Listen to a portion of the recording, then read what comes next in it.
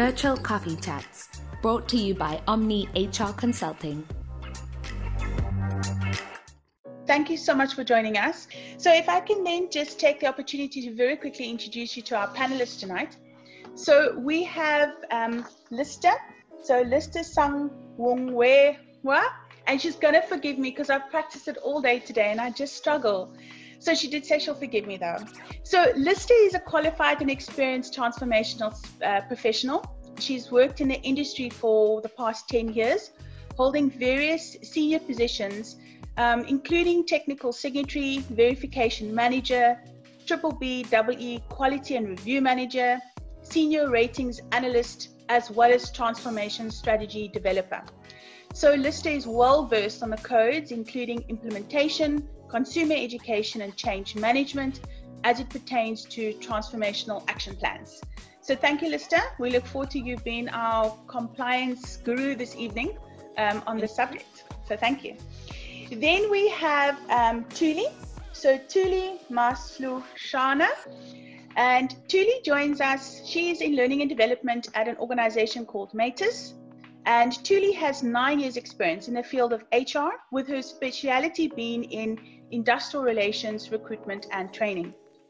So Thuli is passionate and driven by everything that's related to skills development, having graduated from Varsity College and being a certified skills development facilitator within the learning and development space. So thank you, Thuli, for joining us tonight. And then last but not least, we have Brendan Richards. And Brendan is a human resource and skills development consultant. So Brendan is an experienced resourcing consultant with a keen focus on employment relations, employee benefits, learning and development, and supply chain, and is instrumental in creating solutions for organizations to achieve their desired outcomes. Brendan works with credible affiliate partners to support both human capital and skills development objectives of multiple organizations. So thank you, Brendan, for joining us. And then I'll be your host tonight in the attempt to direct this conversation and debate that we'll be having. And I'm the operations executive for Omni HR Consulting. And I spend a great deal of my time engaging with clients through business consulting and determining how best we can put together skills development solutions to meet the needs of the learner, but also to meet the needs of the organization at large. Okay, so I'm going to then just share with you our agenda. Tonight, we're going to look at the lens through which our panelists look at skills development and learning, with specific context to their industries and where they speak from tonight. Then we're going to look at some of the governing principles. So tonight, we're talking about skills development and how that is reframed with regards to the collaboration with BBBEE. And so tonight we're going to look at what are those governing principles that drive those two acts that were promulgated. And then we'll look at some of the barriers and challenges to achieving the legislation. But most importantly, we'll look at some of the opportunities. And we'll take the time there to have a look at a practical activity of how do we get the best out of those two acts, and how do we ensure that we are effectively living out and achieving those governing principles of those two acts. Okay. So to kick us off tonight, I'm going to ask Brendan and Thuli to start for us. And I'm going to look to you, Brendan, to kick off for us tonight. So share with us, what is the lens through which you look at skills development or learning and development? What is your spectrum in terms of contextually for your environment? Okay, hi Cindy. Simply put, from my side, it's the upskilling of previously disadvantaged individuals within organizations in order for them to be able to compete equally within the work environment, as well as for them to be able to function within management roles in the future that were previously not accessible to. Lovely, absolutely perfect. Thank you, Brendan. Thuli, I'm sure you've got something to add from your context of learning and development within business. For me, Cindy, I'd definitely say skills development is development of an individual, be it for a specific role that they play within an organization, as well as self-development as an individual holistically. So for me, it goes over and above just the organization itself, but also the development of a human being. Lovely. Thank you so much. Okay, so Lister, as our expert here tonight with regards to BBBEE, maybe you can share with us then, what is the underlying governing principles when it comes to the implementation of the BBBEE Act? Thank you, Cindy. So like the BBBEE Act or the policy really gets its mandate from the Constitution. It seeks to redress all the past imbalances. It focuses on equality and driving economic development by having the majority of the population participating, like in terms of ownership of key sectorial assets. It really focuses on Black people, the majority of the population having seats in boards and managing and controlling how businesses are run or how the economy should go. It also focuses on how the majority of the population can have access to skills. It's things that the majority of South Africans were restricted access to in the previous apartheid government. So it's really an all-inclusive or encompassing policy that seeks to have Black people, African, Coloureds and Indians being brought into the mainstream economy and participating fully. If they get trained or get skills development, then they actually get jobs, which means they can get a salary, which means they can focus on their social issues like poverty gets reduced. So it's really a lot that we can talk about, but in summary, it's a policy that seeks to bring equality and have the majority of South Africans participating in the mainstream economy. Lovely, excellent. So Lister, thank you. That's such a nice spot-on definition that really just looks at redress, economic development, equality, transformation. I love those sort of 4 big words that jump out at us. So Thuli, maybe you can then share with us, so what is the Skills Development Act and what is the governing principles that really is the core when it comes to the Skills Development Act? Mostly say that the Skills Development Act it aims to expand the knowledge and the competencies of the labor force. It helps to improve the order as well as the productivity of the organization and its individuals, as well as the employment holistically. More especially, it's to develop the current skills within the employment sector in our country, as well as assist in identifying gaps within organizations. Okay, lovely. Okay, so you spoke about developing of skills, you spoke about the investment within education and training around improving the quality of learning, and what does that mean from a prospect of individuals growing from a career progression. So if I look at the governing principles that both Thuli and Lister have now noted, they start sounding very much the same for me. So you're speaking from 2 potentially different lenses when it comes to skills development from a Skills Development Act, but from a broad-based Black economic empowerment, but they start sounding very much the same. So would you agree with me then that, sure, the governing principles of both those acts really are trying to achieve the same objective? Would you agree with me on that? Definitely. Yeah, definitely. If I could just add on that, when transformation, the BBBEE Act obviously has got a skills development element to it. And within the BBBEE framework, we recognize that the Skills Development Act is the primary piece of legislation.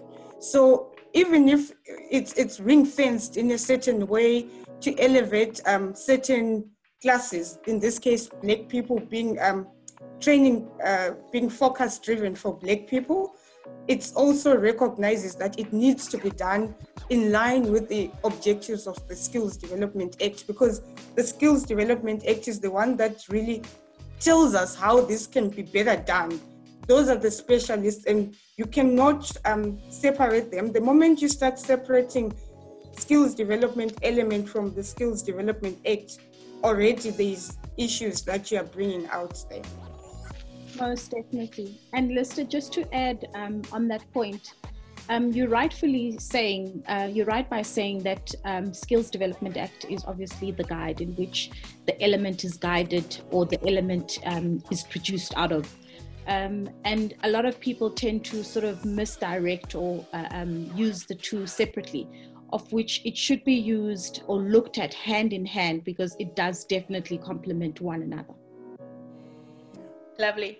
So I think too, Lee, in some of our conversations, you noted that the Skills Development Act was very much around the doing. It really helped us to say, what are the fundamental principles of things that we should be doing to ensure that we are delivering on the skills development mandate that we have from a learning and development perspective.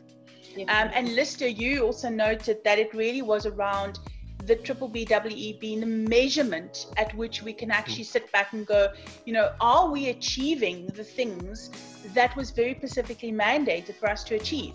And can we measure ourselves against the steps that we're taking as organizations to ensure that we're delivering on those skills development initiatives? Lovely. So thank you, ladies, both for defining it for us, because I think what really happens is we sometimes have a little bit of a push and a play around potentially maybe which one's more important, or which one do we focus on, which one should get our attention, which one should we listen to. But fundamentally, they should not be in debate with one another. In fact, they work together, and they actually create quite a good relationship in terms of collaboration and achieving the overall objectives. So I guess the question we then ask ourselves is, if we're in an alignment to those governing principles being the same, why then do we have the barriers and the challenges that we have when it comes to aligning these two acts and these two pieces of legislation? And Brendan, maybe you can start for us and share with us, what is it from your experience is some of the barriers and challenges that you experience when engaging with organizations through consulting? Well, Cindy, you know, one of the issues that seems to rear its head quite often, and I'm open to correction from people within the L&D and HR space, but often it's the case where HR and L&D teams are involved in a bit of a tug of war over budgets for skills development interventions. And this is probably because these interventions are seen not to offer tangible benefits for an organization, or simply do not align with an organization's goals. Added to that, we also find ourselves in South Africa with multinational organizations operating here, and they come into our country and they seem to grapple with the legislation, would be not high on the agenda. For them, having invested in their operations in our country, they simply seek a return on investment. They don't need everything else that goes with it. Lovely. Thanks, Brendan. Yeah, so I think the tug of war, I think, comes out quite clearly. And the whole tangible benefits, so just maybe talk to us a little bit around what do we mean by tangible benefits? Sorry, is that me again? Skills development? Yes, yeah. I just want you to focus a little bit on that one. You talk about the tangible benefits of skills development. Maybe you can just explain a little bit on that one. When I look at it, if we talk about a skills development intervention, it needs to be purposeful and relevant to the needs of a business. Okay, and if we use learnerships as an example, learnerships cannot be run solely to impact the BEE scorecard. Learnerships need to have measurables in place that are able to show a tangible impact on both the organizational requirements as well as the socio-economic issues. So in terms of organizational requirements, as a business, where are we going? What are our needs? Why do I have these people on these skills development programs? What does this mean to me? Is it because I have a goal in place and I need this workforce down the road? Or is it because I'm just doing it to, shall we say, cover my score requirements on my scorecard? That's the way I often have an engagement or query people's interventions, if I could say it that way. Lovely. Perfect. Thanks, Brendan. Love that. So really it's around purpose, relevant, and alignment of needs. Fabulous. Great. Thuli, I'm sure that you have or grapple with your own challenges being internal in the business. So what are some of the things from an internal business perspective that you struggle with? I think not only from my organization, but I think most organizations battle to identify where these skills gaps are. And you cannot have a plan if you have not identified where your weak legs or your weak pillars are within learning and development. And majority of the time that comes into play when you have to look at job profiles or role profiles and assisting those in having job analysis. Your job analysis is then going to be able to distinguish whether or not you can use different learning interventions to fill the gaps that have identified within that. So most people will then have long-term goals by saying, futuristically, in a year's time, in 2 years' time, this is how we would like to groom this individual. This is what we would like to assist this individual in any learning intervention. And the aim is for them to obviously fill the void or fill the gap and with this particular learning intervention. So with our organization, it became a lot more simpler for me once I understood the production as well as the general dealings of the organization, in order for me to then identify to say, this is where I have got a skills shortage and this is where my current skills are, and better identify which learning interventions to bring on board in order to fill those gaps. Lovely. Thanks, Thuli. Perfect. So again, it talks a lot to identifying skills gaps and looking at the bigger picture when it comes to skills development and what it is that an organization wants to achieve. So I'm just picking up on some of the comments, if I may, that are just coming through. And things like one must consider the critical strategic objectives when it comes to transformation and developing a sustainable future-proof workforce. So it talks very much to what Thuli and Brendan were saying around ensuring that it's not just in the moment, but there is some strategic and some future focus around how we developing individuals. So Lister, maybe you can sort of share with us and give your voice. What are some of the challenges that you experience organizations having when it comes to the misalignment? So, I mean, the different comments that you've picked up already show what the key challenges are. So I will emphasize again and again that transformation seeks to have Black people being skilled. That is the majority of the workforce being skilled. So it definitely wants impact driven skills development. So the two policies or the two acts should really work together. So I think the key challenge is where you've got a transformation department or a transformation manager that does not work with the skills development team, or where you've got the skills development team doing their own strategy and the transformation team looking at the numbers and probably putting together their own strategy. So you cannot have those two not working together. So the moment you have two different parties that are supposed to solve for the same thing not working together, chances are they will likely not come up with the most ideal solution. So for me, the challenge is the main problem that needs to be solved by all organizations is that whoever has got the seat at the board, be it's the skills development team or it's the transformation manager, they should first of all align on the needs and expectations of the company and how it needs to be strategic. It can't be points driven. So you are using one budget, but use it wisely. As long as you communicate between the skills team and the transformation team, whoever goes to the board to ask for the budget, ultimately you're going to solve the same thing. So the key challenge is that those teams normally don't work together, and ultimately they don't get the desired impact between their skills initiatives. Lovely, great. Okay, so you've made a couple of points there. So one was around strategic and not just points driven, which links back again to the tick box activity. But also you made a comment there with regards to who has the voice and who is able to actually communicate the strategy. So compile the strategies and put the strategies together, but they need to be speaking with one voice. So the question we sort of ask ourselves then is, who should have a seat around the boardroom table? Tuli, maybe you want to start for us. Who do you think should have a seat around the boardroom table to ensure that we're able to have this voice? Definitely the seat at the boardroom table for me should be transformation guys as well as the human resource management, because in essence the two talk to one another.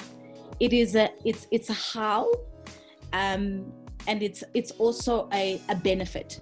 So talking to the two departments, talking to one another, solve exactly that. They solve the same problem, because you have the HR management team who have the strategy in terms of underlining factors such as succession planning that come into play, whereas the transformation guys then come in and say, yes, but I need to have X, Y, and Z in order to become compliant within the skills development element. So them talking to one another and them collaborating in terms of views of continuation within the company, as well as views in terms of how can we maintain our skills development element, they then obviously increase the productivity of the organization.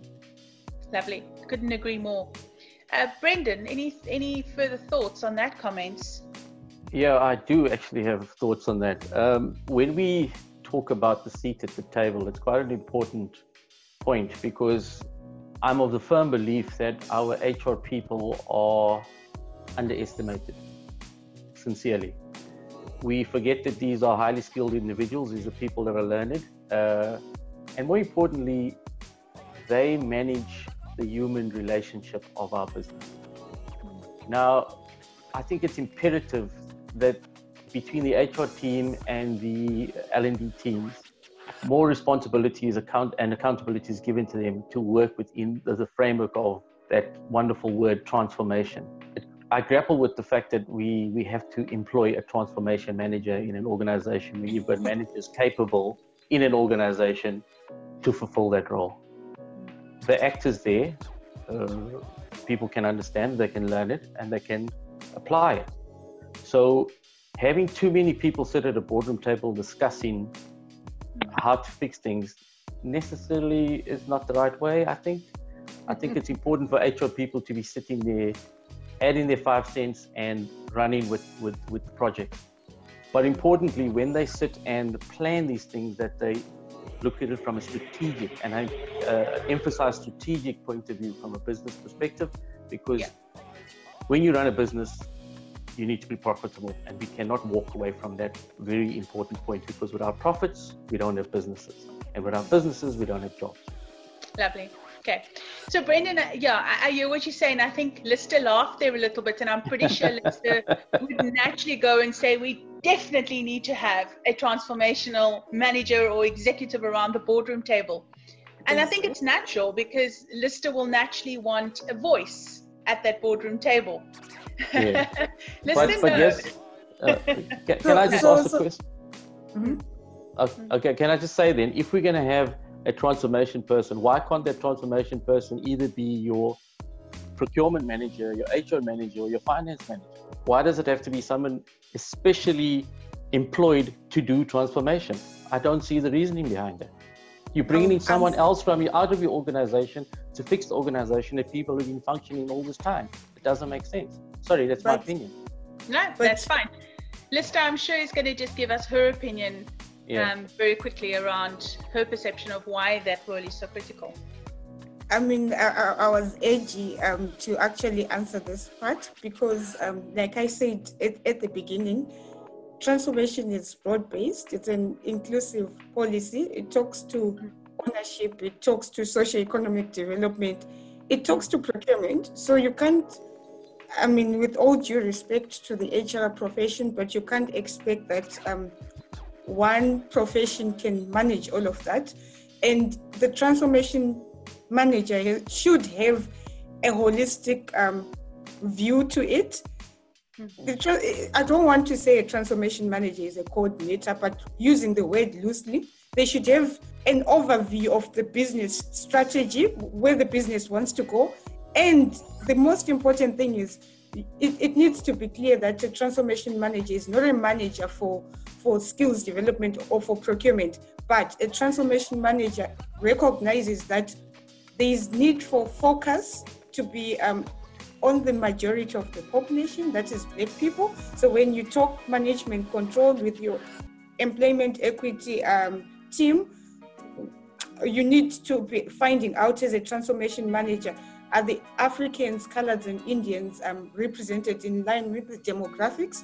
When you talk about skills development, when you approach the learning and development team, which has got a mandate to just do training for all employees, transformation is just saying you need to be focused on the majority of the population because this is the driver for our economy. So a transformation manager is a specialist in making sure that the Black people have got access to sit on the board, have got access to proper skills that the skills development team is working on. So it's a specialist skill that's required to talk to all those departments. Okay, could I ask a question? Sorry, could I ask a question, Ina? Yeah. If we have an HR manager who is an MBA, does that qualify them to be a transformation manager as well? Yes and no, because remember, just because you've got an MBA doesn't mean that you are a transformation specialist. It's a skill on its own. It's a unique thing. You've got to understand the fundamental issues that drive. It's a strategic thing. So it's like I said at the beginning, it's an economic driver.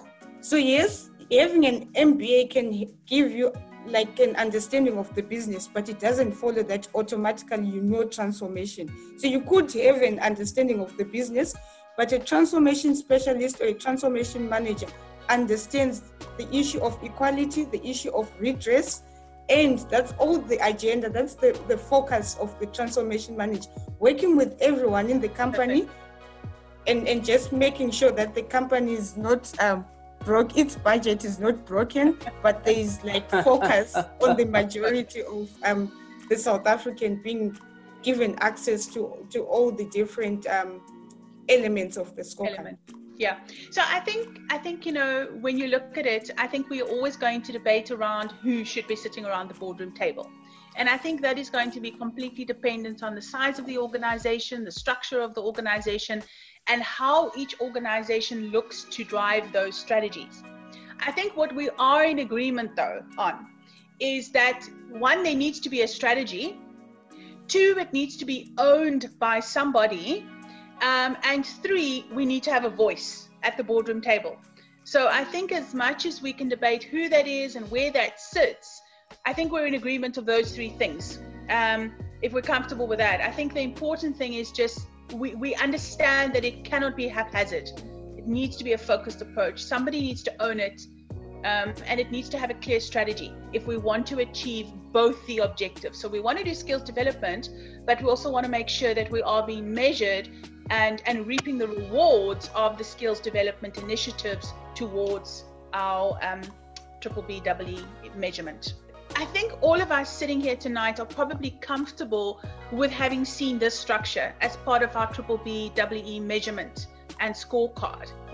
And we're comfortable with the different categories and what those mean. Now, we're going to do a little bit of a practical activity and a case study, and I'm going to ask Lister to engage with us just around some of the thoughts that we had around how do we actually then apply the different categories to a typical skills development strategy. Okay, so that's the matrix that we should be familiar with, comfortable with. And then I just wanted to share this document with you just so that you can understand the holistic approach that we're going to be looking at. what this is a development stack pathway. It's something that Omni put together a little over a year ago when we looked at research around skills development and how do we ensure that when we engage and consult with business, that we talk to business from a career progression and ensuring that we're creating a path for individuals to be upskilled. So very much aligning to the career progression, if you think about the Skills Development Act, as well as the EE Act. So what the development path does is it creates a learning journey from a potentially unemployed individual sitting on the top to how does a learner typically progress from a level 3, level 4, level 5. This specific development stack is for leadership and management. And then you'll note that in between we have very specific learning programs, and those learning programs address some of the skills that we would assume to be seen in our qualifications on our NQF framework, but sometimes lacking or missing, which more focuses on some of the soft skills. And then we also have a future skills focus, which looks at some of the skills that we believe from our research is the skills that we're going to need for the future world of work. So now, Lister, I'm going to ask you just to help us here with this case study. You still there, Lister? Okay, lovely. So I want you to sort of give you a little bit of a case study scenario, and then you can unpack it for us and share with us how are organizations best able to benefit from this sort of career mapping or development path. Okay. So we've taken a snippet out of the full document, and the case study goes, if I was engaging with an organization that was wanting to do 20 learners that were going to complete the National Certificate Management at an NQF Level 3, and we wanted to put some future soft skills with that learning, because we believe that there is a leadership and management from a development perspective needs the additional future focused skills. And this learning here typically is going to be done through BIT learning or e-learning. So are you able to help us sketch how would an organization typically be able to make use of this sort of development path in line with the measurement on the scorecard? So, I'm sure you have some more questions. Yeah, I think for me the first question is this snippet of the program, is it designed for employed or unemployed learners? Like who are the target population? Lovely. So from a career progression perspective, it could be for employed or unemployed. But in this case, I'm going to go with the fact that the learners are unemployed and that they'll be signing employment contracts for a term of 1 year on joining the learnership. So before I even answer your question, I think that both the skills development teams and the transformation teams that are pro-impact would love to see a program like this. Because remember, with skills development, we are trying to not just have people getting skills that they won't be able to use. There isn't much time to actually have people going through programs and still not be employable. So using your example here, BE is looking for people to get qualifications that they can use to get jobs anyway when they come into your organization, and then you give them this NQF Level 3, at least they've got a SAQA or an NQF certificate that they can use when they exit your organization, right? Then you've ticked the box. I don't like using ticking the box, but you've empowered someone by giving them a certificate. But just by someone enrolling into this program, it's something that an organization can, when they go onto the learning program matrix, they can claim for the headcount of the learner, of the unemployed learner. It can be part of the category B, C, D learnerships.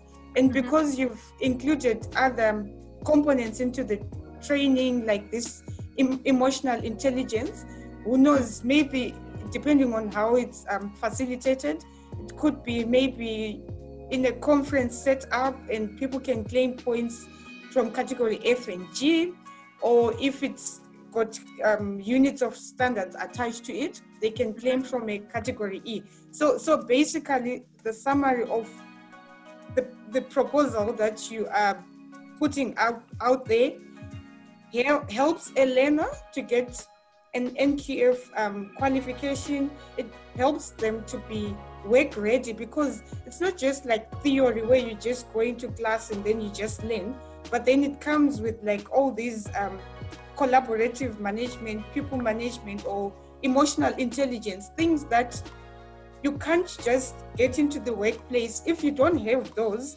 you are almost like behind. But this program gives you this emotional intelligence to deal with all the other non-technical things that you learn from a normal NQF qualification. So I think it's a brilliant pack that you have sold to a client. It's so for skills development, and for transformation, it's got impact to it. Yeah. Lovely. Now, I think what I didn't even mention here is that we'd also include a component of coaching. So whilst the learners are working in the workplace and actually applying that practical knowledge and skills, they would also have a coach that would sort of walk a journey with them over the 1 year period to literally embed the knowledge and skills in the workplace, but also ensure, as you've noted, work readiness. Because obviously for us, what would be important, and maybe you can talk to this a little bit, but if we looked at big picture, whilst this supports the learner in the moment and it allows the organization to claim across a multitude of those categories, I'm assuming from a bigger picture strategy perspective, we could walk a path with this learner, which means that opens up the door for one learner to follow a 1, 2, 3 path with an organization and be able to then benefit across other measurements on the scorecard. Couldn't agree any less, because if they get into this program the way you've presented it, they can actually, if they pass, then there's a possibility that they can go to the next NQF level 4, or they'll have access to bursaries and so forth, which means companies will still be able to claim on that learning program matrix. And depending on how the progression goes, these employees will already be ready when they go to the next stage, which means there is a potential for absorption. So the way that you've presented this pathway, I think aligns to both skills development and the intention of transformation for an individual whom the company says, we value you, we want you to be upskilled, and then transformation then takes place. So I think it's, in summary, it's really a good way of integrating skills development with the intentions of transformation, if it's done in this fashion. Lovely. Yeah, so I think that pretty much, Lister, thank you, because you've pretty much summarized it for us to say that whilst you're doing skills development, so by the way, all the aspects of EEE are coming into play. So you've done career progression, you've done movability for a learner, you've created a career development pathway, you've opened the doors for absorption for career development, which means the minute you do that, you're doing economic development. So you automatically start ensuring that you've, I'm going to say, ticked those measurements that you're looking for. Perfect. Okay, cool. So thank you for that, Lister. So I'm going to ask then, but I'm going to ask Thuli, if you'll just give us some of your thoughts and opinions with regards to this sort of strategy and structure for skills development in an organization.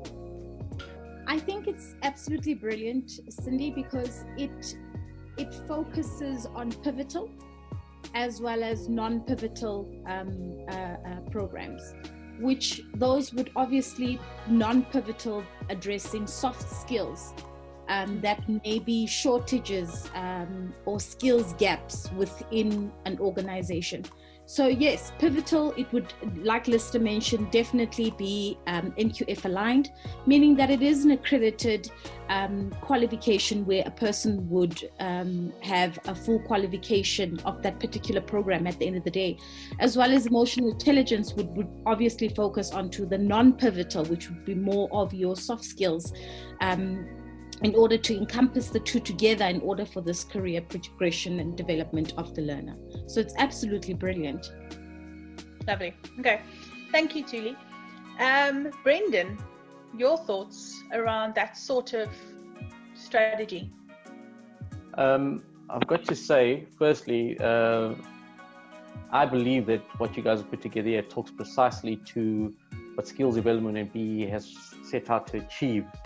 And taking the example of an unemployed individual placed on a learnership program like this, they leave equipped with skills and a qualification that improves their prospect of employment down the road, as well as further development.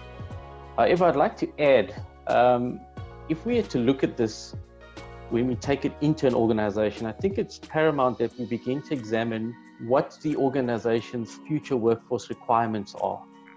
So we almost don't just put a one-size-fits-all solution in. It's got to be utilized as a framework that we work around to formulate an appropriate intervention with the understanding that businesses have different needs, as one would look at the sector that they function in, and then further understand that within that sector, their needs would differ to the needs of others in the sector. So a simple example would be, if you belong to wholesale and retail, well, there's different retailers, there's different wholesalers, and everyone has a different requirement and need for their workforce now and in the future. Most definitely. And sorry, Brendan, if I can just add, I completely agree with you there. I think it goes back to understanding your business and understanding where your skills shortages are. I think I'd like to reiterate in the fact that, yes, you have a plan in terms of you would, again, like to tick certain boxes within BE and certain boxes within skills. But at the end of the day, it drives back to what is your need? What gap are you trying to fill so that you can best identify which pivotal program to bring onto your organization? Sorry, Cindy, can I just also add something as well? Of course. If we were to look at the bigger picture, though, I think it's evident that the flow that you've given us provides for organizational succession planning. Yes. So it can be appropriately aligned to a strategic BE goal and requirement for the organization. But I think the biggest thing is that this thing talks directly to skills development for both employed and unemployed individuals. Okay. Agreed. Thank you, Brendan and Thuli. Appreciate. Yeah, 100%. I think it really, for us, it was around creating the pathway. But Brendan, I 100% agree with both you and Thuli. It is very much need specific because you have to understand the business needs. And when you create that path, it really is about crafting a solution that is potentially niche or very relevant to that organization. And each one looks completely different. So we might have some of the fundamental, learnership components, soft skills components, face-to-face, bit learning. There's a multitude of different ways that we can deliver on those solutions, but it does need to go back to addressing the skills need, but also being very specific and customized for that client. Absolutely agree with you. Lovely. COVID-19 training. Somebody's just asking a question, is it occupational health and safety or is it normal training? Under which element would you put that? If we can ask you just to answer that one. I just think it's a very relevant one. So I would hate you to answer 100 questions tonight because that's not the intent. But I think that's a relevant one for most of us sitting here tonight. Every organization has suddenly had to do COVID training.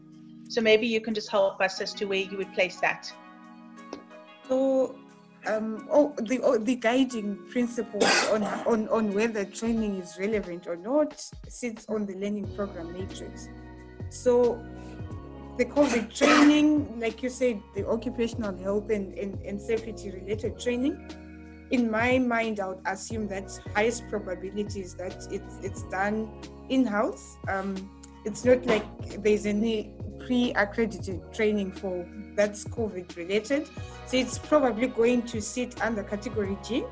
The BE scorecard allows anyone to claim anything and everything, provided that it was training for Black people and it's part of the learning program matrix. With other training initiatives, you get more recognition than the other. But in summary, it's something that you can claim as long as you've trained your employees. But chances are you'll be claiming it under the category G in-house training. Lovely. Thank you, Lista. Yeah, lovely. Thank you, Lista. I think that probably answers the question for many organizations sitting here tonight, because that's just a hot topic at the moment. But I'm going to ask Thuli, Brendan, and Lista to give us their closing statements. So literally like a 30-second, what would you like the audience to take away with them tonight? What is the key point that you would want individuals to walk away with tonight? Thuli, we'll start with you. I think from a learning and development perspective, you need to be passion driven. You can't be in learning and development and not have love for your work and not have love for what learning and development is all about, because you are in a sector where you are entrusted with the organization's development. So if you're not going to push boundaries, if you're not going to push individuals within the organization itself, then you're not learning and developing. That's my personal opinion. That's my personal view. And I think for me, being in the organization I am in, it was paramount to receive executive support and to receive executive understanding of what it is that I was doing and I was coming in to do. So again, it just boils down to sit your executives down, make them understand, let them know what development or learning and development is all about, so that it simplifies your job. And that's exactly what I did within my organization, and hence I get the amount of support that I do. Lovely. Thanks, Thuli. That's fabulous. Thank you. Brendan, your last minute thoughts. Well, for me, it's vital that all role players in an organization are on the same page when engaging skills development and triple BE. Aspirations need to be towards a common goal, and all interventions undertaken for the right reasons. The success of our economy is heavily dependent on the success of skills development and triple BE. But most importantly, it needs to be done correctly and sincerely with appropriate measurables to show the impact of both when engaged in organizations. Lovely. Thank you, Brendan. And Lista, your thoughts? I share the same sentiments as Brendan. I think the closing remarks for me are that skills development and transformation teams need to be friends, because they have a responsibility to develop the biggest assets in the organization, the assets that are required to develop the economy. So there's really need for collaboration and communication. Whoever amongst the two has got the seat at the boardroom table needs to have communicated with the other one, because they have a duty to transform the nation. They should always work together. That's just, those are my concluding remarks. Lovely. Thank you so much, Lista. Ladies and gents, thank you so much for being our panelists tonight. Guys, thank you very much for joining me tonight. I appreciate it. I trust that you've all been able to share your comments and opinions freely. But yeah, thank you for the discussion, and thank you for allowing it to flow the way it did. So much appreciated. Omni HR Consulting, a private college which provides business and people development solutions through training and consulting services.